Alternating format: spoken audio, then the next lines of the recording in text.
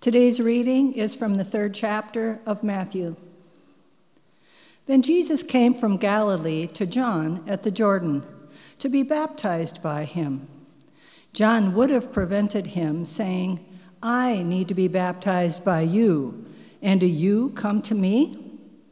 But Jesus answered him, "Let it be so now, for it is proper for us in this way to fulfill all righteousness."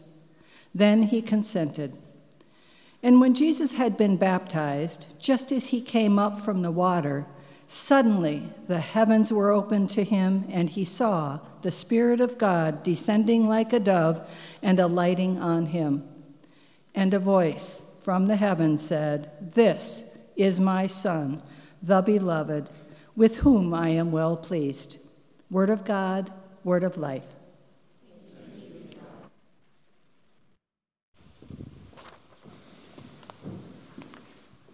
Good morning. Have you heard of the term growing edge? It's usually used to mean some area of your life, whether it's personal or professional, where there is some growth opportunity, where you are stretching out further into the margins of who you are, or what you know, or what insights you have into your way of being in the world. I might be a little late to the party, but the first time I ever heard this term was when I was doing my chaplaincy work at the hospital a few years ago. My small cohort of peers and I were constantly reflecting on the conversations we were having with patients, and we were analyzing our growing edges as chaplains. For chaplains, this meant examining how we were opening our hearts to diverse faith traditions, how we were controlling our desires to fix everything for others, or how we were monitoring our emotions as others were processing their own. After a while, as you can probably imagine, perseverating over my many growing edges became exhausting. Each day, visiting patients brought with it some new spark or revelation, but stretching towards one's edges is very hard work. Sometimes I long to hole away in a cubicle or a cozy corner somewhere and simply do something I already knew I could do.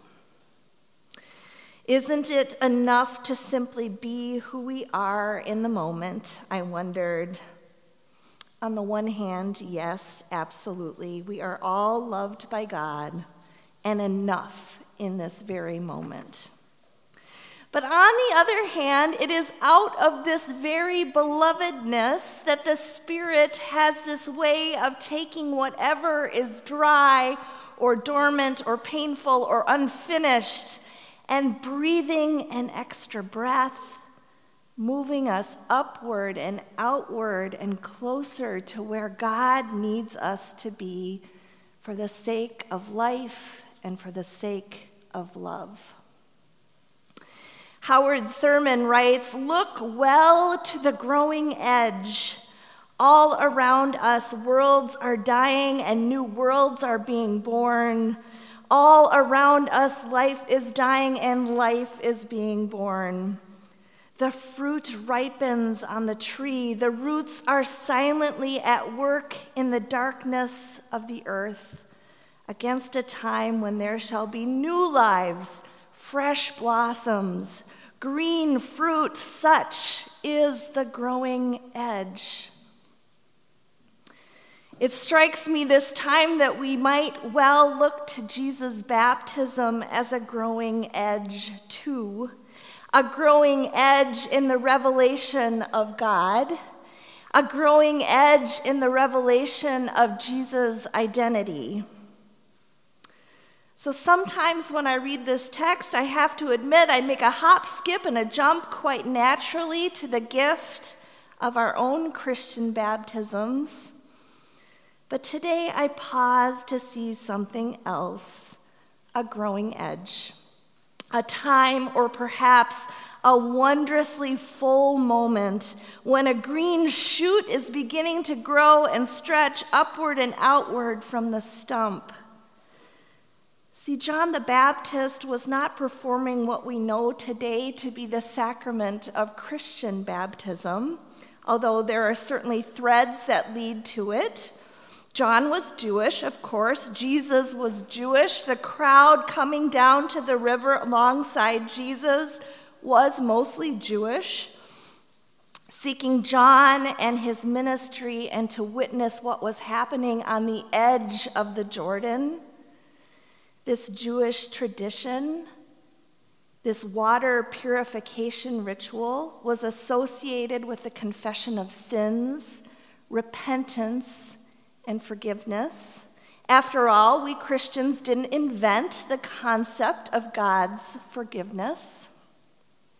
So on that day of his baptism, Jesus comes down to the river alongside a crowd of people, his people, all seeking to be washed clean by John, this mission preacher gathering a following around the area of the Jordan River. But in the moment of Jesus' arrival for a ritual known and cherished, both John and Jesus know with certainty that in all this preparing of the way, something new had come and was being birthed into the universe. And then the heavens split open, and the Spirit descends like a dove, and the voice of God is heard, identifying Jesus as God's beloved Son, the coming one. Jesus is suddenly thrust onto the public stage. His public ministry as an adult begins in that pregnant moment in which he is rightly and publicly identified. And yet neither John nor Jesus could have known how it would all take place and what it would mean for the world. It's interesting to me that as a forerunner and frontline witness to the revelation of Jesus' true identity, John the Baptist doesn't come along with Jesus as one of his 12 disciples. Isn't that weird? Okay, there is that pesky bit about him being imprisoned, yet he remains a disciple of sorts, even as he questions and suffers in his prison cell. Through his own followers, John carries on his own ministry in his own way, exchanging questions and messages with Jesus, and all the while pointing people to the Messiah who has come. See, sometimes in these growing edge moments in life, when the old is dying or giving away and the new shoot is burgeoning, we find ourselves quite naturally on the other side. But sometimes it's sticky and complicated and painful and unclear, and we need others to point us in the direction of what God is doing in our midst. Perhaps now I'm in a better position to understand why that chaplaincy cohort of mine was there for all the right reasons. So then, how is it for you in these days? Where do you feel the Spirit working? What in your life seems as if it may be coming to a close, and what is emerging? Who do you have surrounding you to point you to the shoots and the buds that will soon be opening, even if for now all the hard work is taking place under the surface? Look well to the growing edge, for that is where the Spirit's action will be. This past Friday marked the beginning of the season of Epiphany in the church's calendar. We have spent the last weeks oohing and eyeing over this baby born Emmanuel, and suddenly in our text, Jesus is a full-fledged adult and entering public ministry. Epiphany is the season in which we come to see more fully the true identity of Jesus, and the season in which we are called to be intentional about how that identity is taking shape in us and in our community through the Spirit. And so I encourage you to find a way, find a point on the star, find a place, as Pastor Beth mentioned, to intentionally engage with God and creation and others in this season. For in this very moment, you are a beloved child of God with whom God is well pleased. So watch, notice, listen, look well to the growing edge for what is possible but not yet here.